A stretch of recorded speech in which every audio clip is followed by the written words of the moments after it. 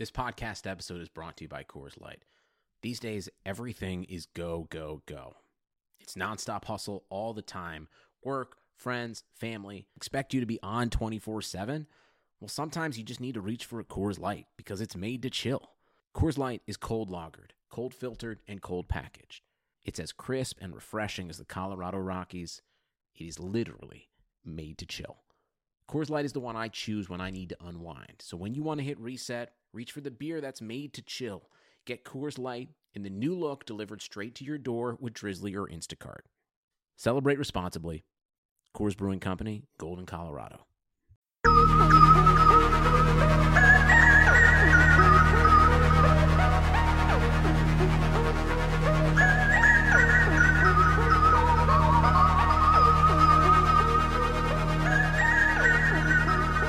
What's up, guys? Welcome to Nation News Podcast. My name is Salman Ali, at Salman Ali NBA on Twitter. Here joined by the great Jonathan Fagan of the Houston Chronicle. How you doing, man?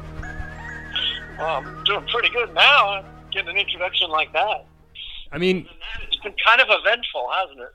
Yeah. So I really wanted to talk about strictly basketball on this podcast. In fact, in my original text to you, I think I said the plan was to discuss just training camp and preseason.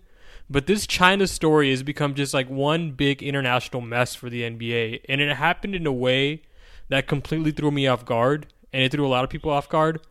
Because when I first read Daryl's tweet, I kind of dismissed it as a normal thing that he would tweet. Or a normal thing to say in general. And then Tillman Fertitta quote tweeted it and publicly he tried to dismiss the Rockets from it. And in my head, I'm like, okay, this is a major story now. Actually, let's start there. When you first saw Daryl's tweet, did you expect it to be as controversial as it ended up being? Well, yes, and then some. However, I was at 35,000 feet over the Pacific when he tweeted it, so no Wi-Fi, on the way back from Honolulu. So I saw it later when it had already been deleted and when Tillman had already responded. So like you, having seen Tillman's, I knew right away. When I read Tillman's response, I knew people thought he was very heavy-handed, and maybe in some ways he was. But what he was trying to do, maybe naively, certainly ineffectively, he was trying to put out that fire before it got going. He knew what it would be. And, of course, that didn't work. And, I'm told Daryl deleted the tweet even before Tillman's response, but he knew right away, oh my gosh, this is going to be gigantic. But by the time I saw it and I saw Tillman's response, I knew how China would react to that. China sees everything. Daryl could have hit the delete button seconds after he had sent. They'd have seen it, and they react the way we've all seen. That's kind of typical of Beijing. When they want to make a stand and when they want to saber rattle, there's no gray area. They go all out. Yeah, I saw that criticism about Tillman's response, and at first I kind of agreed with it. I thought if you were gonna distance yourself from what Daryl tweeted, the way to do that was through traditional PR channels. Put out a statement. You don't have to quote tweet your own general manager and kind of throw him under the bus, but you kind of figure if ET was that forceful, the backlash behind the scenes must have been pretty strong.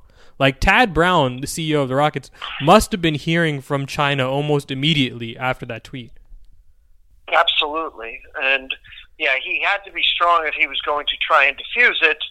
And, he could have included, we respect each employee to have his personal opinion and share whatever, the kind of thing that Adam Silver was saying in some of his comments, to try and say we respect freedom of speech, but there was going to be damage done, and I don't believe Daryl considered that and said, no, this is a stand I want to make.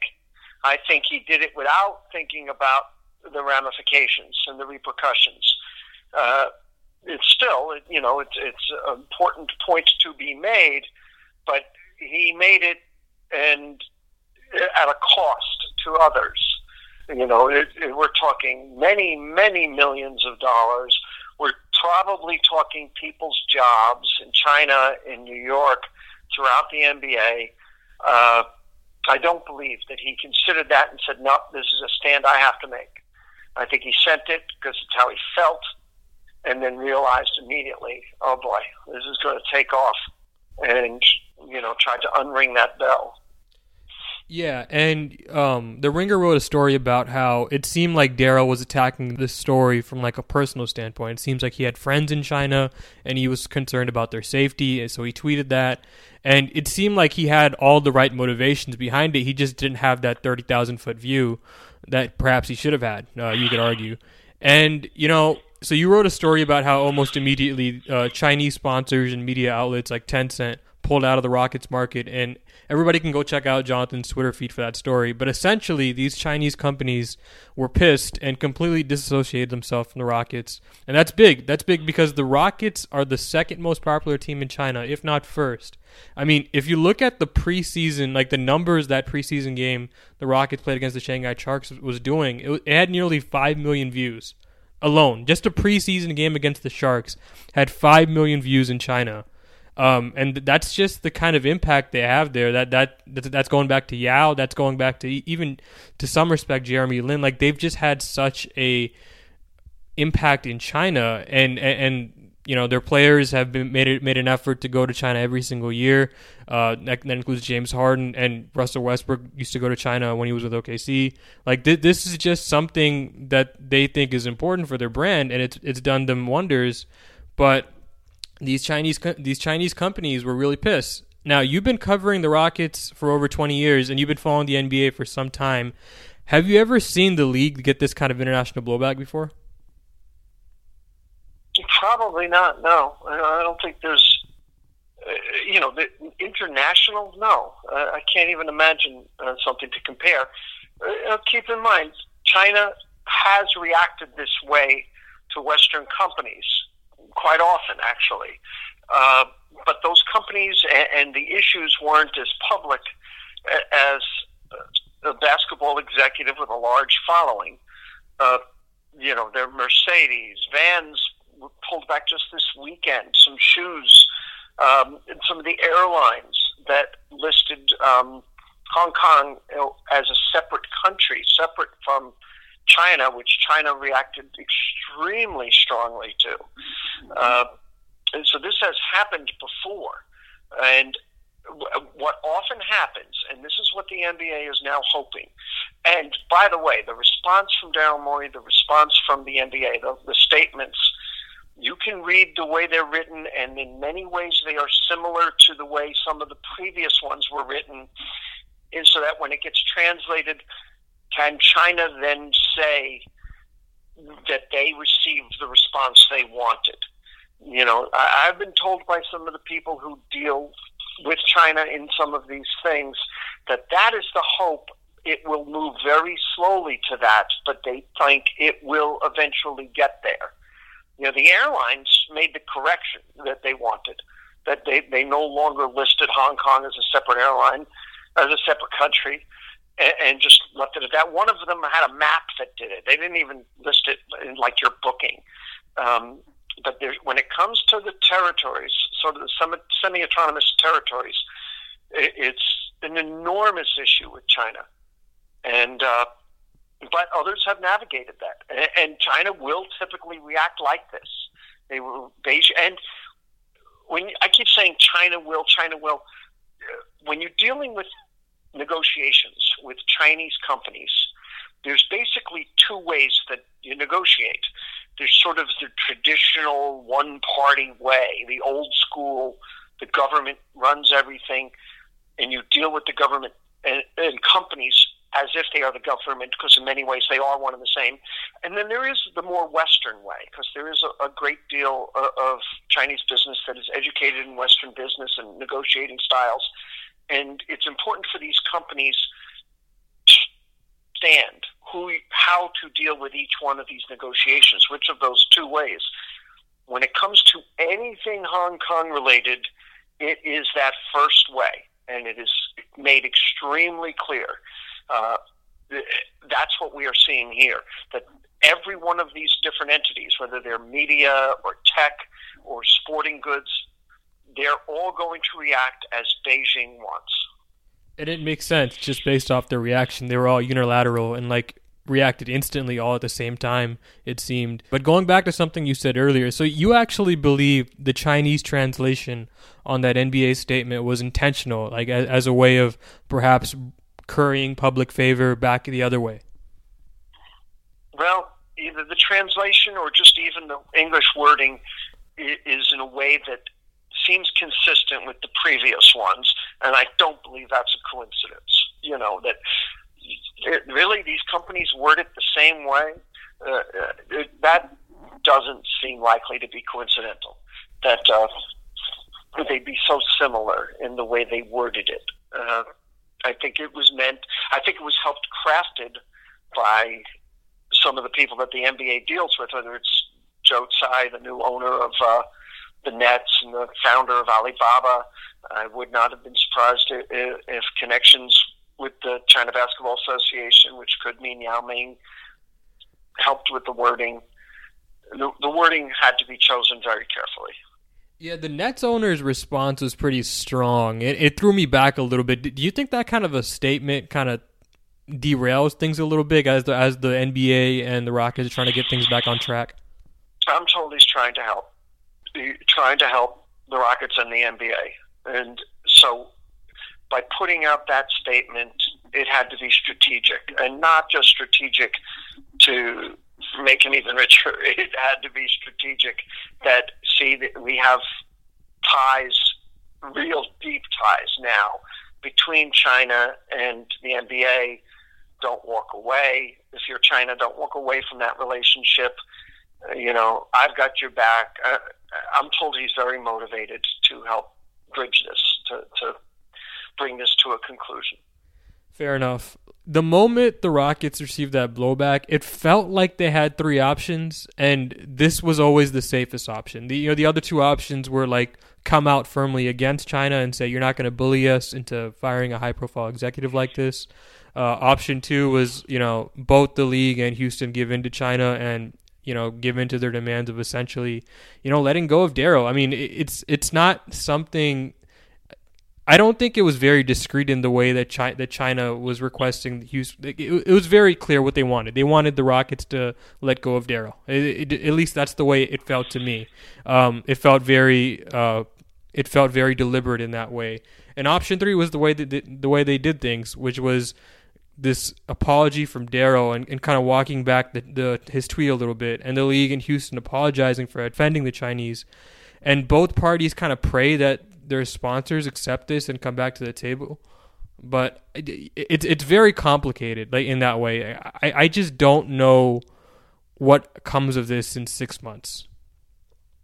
Yeah, well, the most likely thing is that the NBA continues to have its relationship, but the Rockets don't. And the Rockets, they're going to lose a lot of sponsors. It's not just the Chinese sponsors. It's multinationals that want inroads into the Chinese market and are doing it through the wildly popular NBA team. And so it's going to cost a lot. It will be very costly. But the way things were worded, I read it the same way you did. That are they trying to force the Rockets to fire a top executive? And a lot of it, and Ben Rhodes put this very well, it's a message. Don't any of you companies, all of you companies that are in China, don't you even think of entering into our politics, our positions. They're sending a message to much more than Daryl Morey's job. Because you wonder, okay, really? Are they really this bent out of shape over a 7-word tweet by one of thousands of NBA employees? Is that really it? No. They're sending a word to all the companies that are entered into that market. Yeah. And this is going to sound like a stupid question, but I think it's important. Why hasn't Yao Ming come out and spoken publicly on the subject yet? He can't. He has to. It's a totalitarian government, which means total. And he runs the CBA Well, in China, that means, you work for the government. It's not like Adam Silver. He will absolutely do what he can to bring a peace, right, to sort of bridge the groups, but he's going to defy the Chinese government. It's not an option that they have there. Yeah, because if there's one person that you would think could help smooth over this relationship, it's Yao, right? And you could make the argument that him being the president of the CBA and cutting off ties with the Rockets, you could say, actions speak louder than words. But as you said earlier, I don't think that was all Yao Ming's call. I think a lot of that was the government. I thought a lot of that was the way these other companies responded. He had no choice. And I just think it's interesting. I just would like to hear what Yao has to say about all this. Maybe we don't get that now. Maybe we get that in 6 months. But it just seems like an obvious figure in all this that hasn't come out and spoken on this subject. Yeah, that's not their way, And as I said, when it comes to Hong Kong, it's very much that first way of dealing with China. It's the government. It is this authoritarian government. And, he has always been incredibly deft at dealing with that reality. And I imagine he is now, too. It's not what we'll ever get to see. But is he going to be the liaison, at least communicating? And, I don't know if the Rockets can salvage some of the relationship. It could be just gone for them, some of the business relationships. But as far as the NBA as a whole, we're talking just a tremendous amount of business being done. Can that be saved? And I think it can. Yeah, and I think I read a number somewhere that 20 million people watched Game 6 of the NBA Finals this year, or some ridiculous number in China. And that's kind of what we're talking about. The NBA and China have become sort of synonymous over the past 15 years, and a lot of that is because of the Rockets. So this story is really unfortunate how it's playing out. Hopefully both parties can come to the table and hammer something out. Maybe it takes some time. Maybe it doesn't happen this year. Maybe it happens in a couple years and these relationships smooth over. But it's something the Rockets don't want going into training camp. It's something it's a dark cloud that they would rather not have to deal with going in. So I don't even know how to transition from that. What's the biggest thing that stuck out to you from Rockets training camp and preseason so far? Oh, that's a hard one. The biggest thing,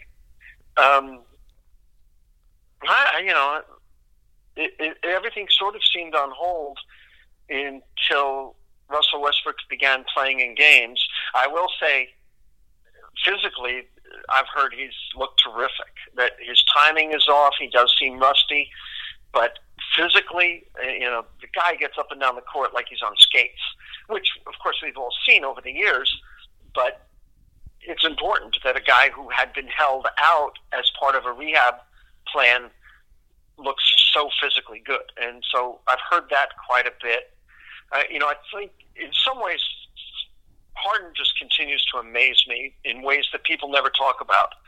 His vision is just ridiculous. Watching him the other night in Honolulu, and it was one of those where you get to sit courtside, so you're right there, where you can pick up loose balls if you're so inclined. Just what he sees is just incredible, and it's right now, the expression mid-season form. I also thought he was looking to work on his shot. That his shot just hasn't really clicked in yet. And he is trying to work himself into better shape, into ready to be your best shape in Game 1. Maybe that's what I would say stands out the most, is when he talked about that. And it goes back to something not Daryl Morey, that the Rockets have spoken about quite a bit from Mike D'Antoni on, that they weren't ready to start last season. They have to be ready with the loaded West. They have to be ready by Game 1. And that's what Harden seemed to be doing by playing 25 to 28, 29 minutes in those first two games. And I bet you he will tomorrow, that he is trying to push himself to be the way he became last year, but to be that way at game one.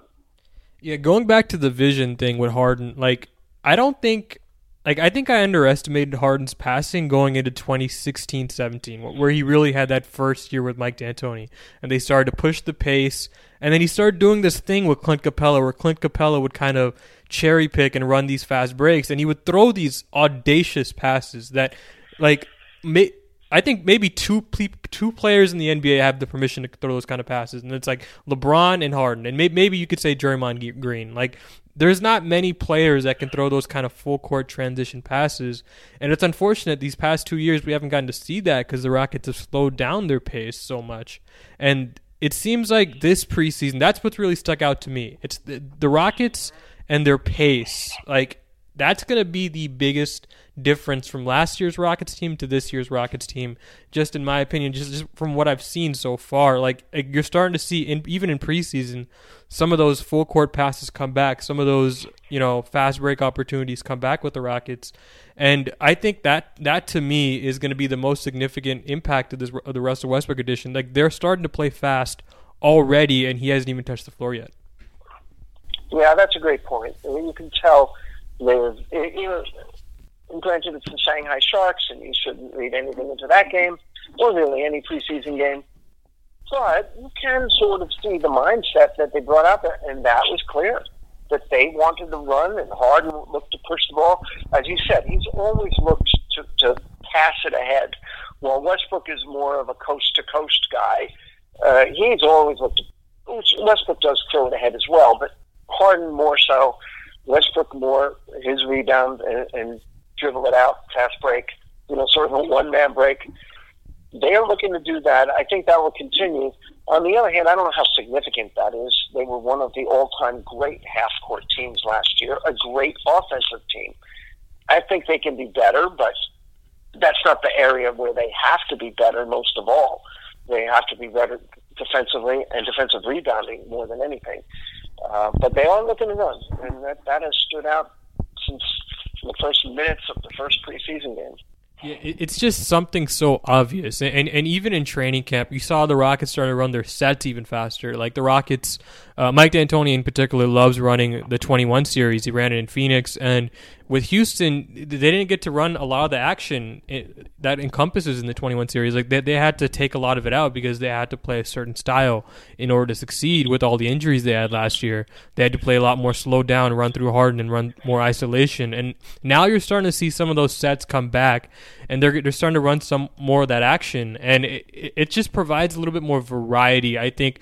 And you may not see some of that value come into form in the regular season, but I think in the postseason, that sort of variety comes of value.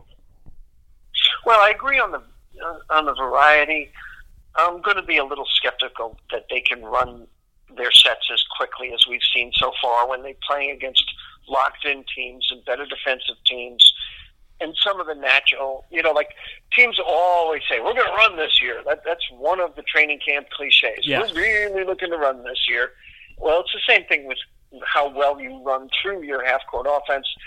Well, there were some of the great Spurs teams that really ran it fast and aggressively, assertively. As time goes, even just weeks into the season, let's see if they maintain that. Not entirely sure that they will, but I do think they will look to run when they can. We're talking about how rapidly they execute in the half court. Let's see. But I do think in the open court, if they can rebound well enough, much better than they did last year, I do think you will see them push it much more.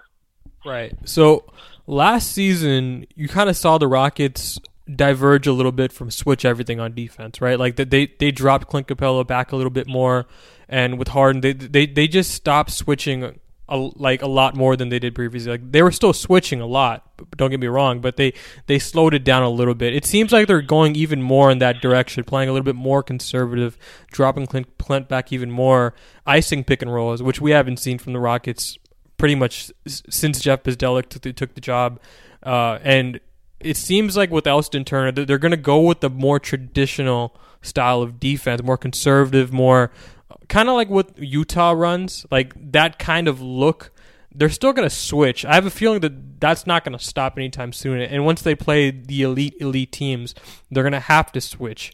But you kind of see that they're starting to, taper it back a little bit so that when they play these 28 other teams, they can play a more reserved style, and you don't have to have Clint and PJ switch out on the perimeter as much. Why do you think they've gone to this kind of a style? Well, they disagree with your premise. They say they are not changed at all from. I disagree with that. Break. Yeah. I disagree with that. I mean, you can clearly see the switching has come down a bit. Well, they insist. I've asked several times in Honolulu about that, and they absolutely say, no, this is exactly what we did after the All-Star break.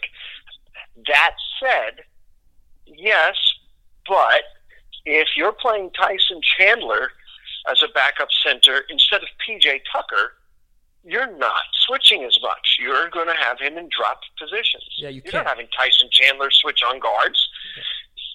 So strategically and even philosophically, maybe they're not changed from the way they finished last season, which was changed from the way they began last season.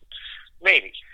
But personnel could cause you to change. And the personnel change is Tyson Chandler. As the backup, a very traditional rim-protecting backup center. So at least when he's on the floor, you will see, I think, a more traditional look defensively than they showed with their backups last year. But they say with Clint on the floor, there are times he was in drop positions last year as well. But they will be switching a lot of on-ball screens and even more off-ball screens involving perimeter players. And we've seen that in the preseason too. Yeah, and I think that's a strength of Clint. And that's kind of why I asked that, because Clint, and I thought he declined a little bit last year in terms of his switching ability, but in general, he's one of the better center switch defenders in the NBA. He's just really good at defending guards when he's out there. And I don't know what happened with him last year. Perhaps he wasn't as in great shape, but just last year it didn't seem like he had that same oomph to him on the perimeter. Like you saw teams like Portland search him out and try to attack him, and I thought that was the emphasis. That was the reason for them going to that kind of drop back scheme a little bit. Kind of peeling it back a little bit, but. If they're going to do that this year, it seems like that's a concerted effort, and it may be just the addition of Tyson Chandler. It makes a lot of sense. Tyson can't switch, especially at age 38. You don't expect any 38-year-old center to be able to switch on the perimeter and defend guards. So that makes a lot of sense. Why would you want him to? Yeah. He's a terrific rim defender. It's the thing, he's 38 or 37, but he's still really tall. That didn't change.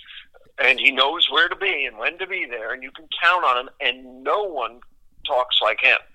I mean, he is constant, and which is a good example, too, for Clint and others. Of course you want him as a rim protector. So I do think, even if you say, okay, they're going to run the exact same things, the exact same way involving Clint, having the ability to be strong in more than one way is valuable. Is to be able to say, okay, let's do this now, and be able to think you do it well. There's a great value to that. No, there is. I understand that. So one of the bigger storylines that kind of developed going into training camp this year, I thought, was the addition of Ryan Anderson, because it kind of came out of nowhere. But it seemed like the Rockets were in contact with Ryan Anderson for a couple of months, and it kind of came together towards the end of the summer. And it seems like, you see him in training camp. He's practicing with the main group.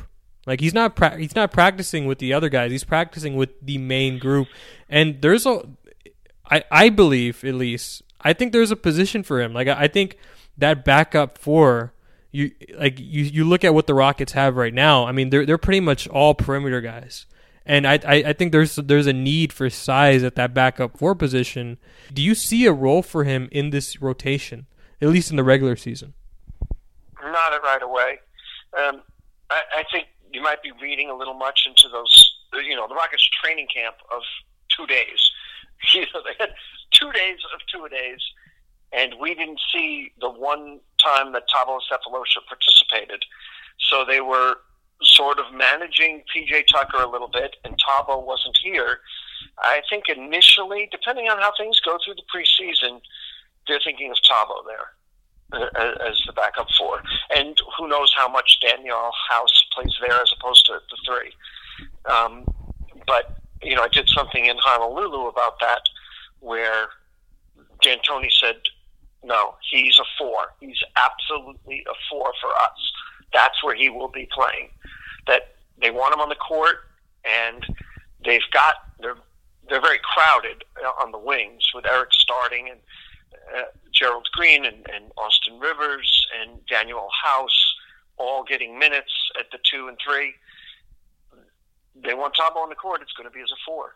And so to me, the value of Anderson is that he knows he doesn't need to play every single night to know how to run their stuff. He can be the same guy if he does play every night or if he hasn't played in a week and now you need him. He's going to knock down shots. That's what he does. But it looks like initially, we'll see what happens.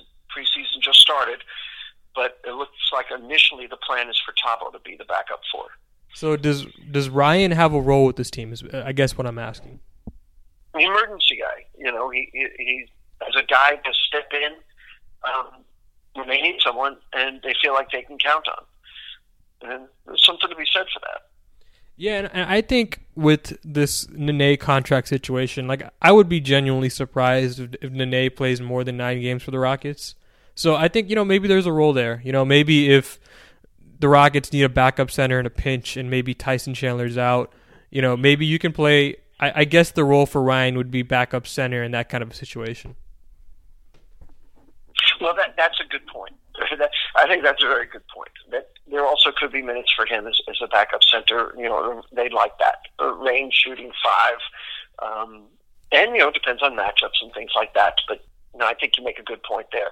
That it might be, right now, I'd say Isaiah Hartenstein looks like he's outside the rotation, even if they do monitor Tyson Chandler's work. And part of that is the option, of course, to go small with P.J. Tucker. But yes, with Ryan Anderson is an option there too. Last question before we get out of here. Do you buy what Ben McLemore is selling during preseason? Well, he looked really good, didn't he? Yeah, he does. Yeah, he looked good. I think he's got a chance. I mean, the end of my story about McLemore the other day, D'Antoni saying, he has a shot. He has a chance. He really does have a chance. He was very enthusiastic about what he has seen so far. And so why wouldn't he? He looks like a guy who's something of a veteran, that he knows now to fill a role. And, he was, when you drafted 7th, there might be a pressure to be a star, to be more than just a guy looking off of someone else. And certainly the Kings didn't have at that time the someone else. Now he's on a team that does, and then some. And so, again, I don't see him in the rotation right away when they're at full strength. I mean, we just listed all those wings they've got that are ahead of him. But, why not? He's a terrific athlete. He has a good shot that has improved in recent years. And he seems to really understand how to work off of Harden, and just judging from those 2 games. So, I'll quote D'Antoni there. He has a chance. He has a shot. Right. No, it reminds me a lot of Gerald Green from 2 years ago when they signed him. His role is in this Rocket system it's very simple.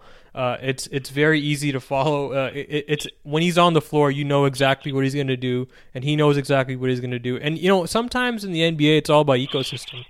Sometimes it's all about where you are and the role you're being asked to play. And I think with the Rockets and Ben McLemore, what the Rockets are asking him to do is very easy. It's very not hard to follow if you're a player like him. And I think maybe this might be a landing spot for him, at least for this season. Well, yeah, and what you're saying makes a lot of sense because it's what D'Antoni has always said. They trade for a guy or acquire a guy as a free agent, and it's run to the corner and run there real fast. That's your job. Now the other thing that might benefit him that even Gerald didn't have a couple of years ago, if they do run much more, and if his minutes come, let's say, with Russ, the backup point, he can also be scoring on a break because he does run the floor extremely well. And so, yeah, he could benefit. The Rockets traditionally, under Morey, have used those last roster spots for developmental guys. But in the era of the two-way, I could see them using it as a guy, as a fill-in when you need an emergency fill-in. And so, yeah, he's got a good chance. He's in a good place. Fair enough. Jonathan, where can we follow you on Twitter, and where can we find all your work? Well, thank you for asking. Jonathan_Feigen on Twitter. I don't know why. It's just what I did when we first started with Twitter, however many years ago. And Feigen is Feigen.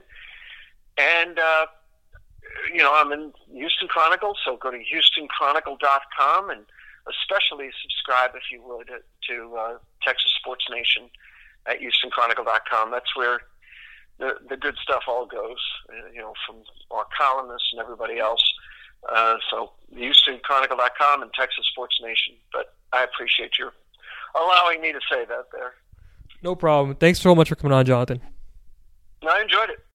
That was Jonathan Vega of the Houston Chronicle. Again, if you're not following him already, you definitely are making a mistake. Make sure to follow him for all his great Rockets coverage at the Houston Chronicle.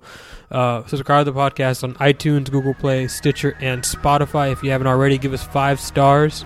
And yeah, guys, good night.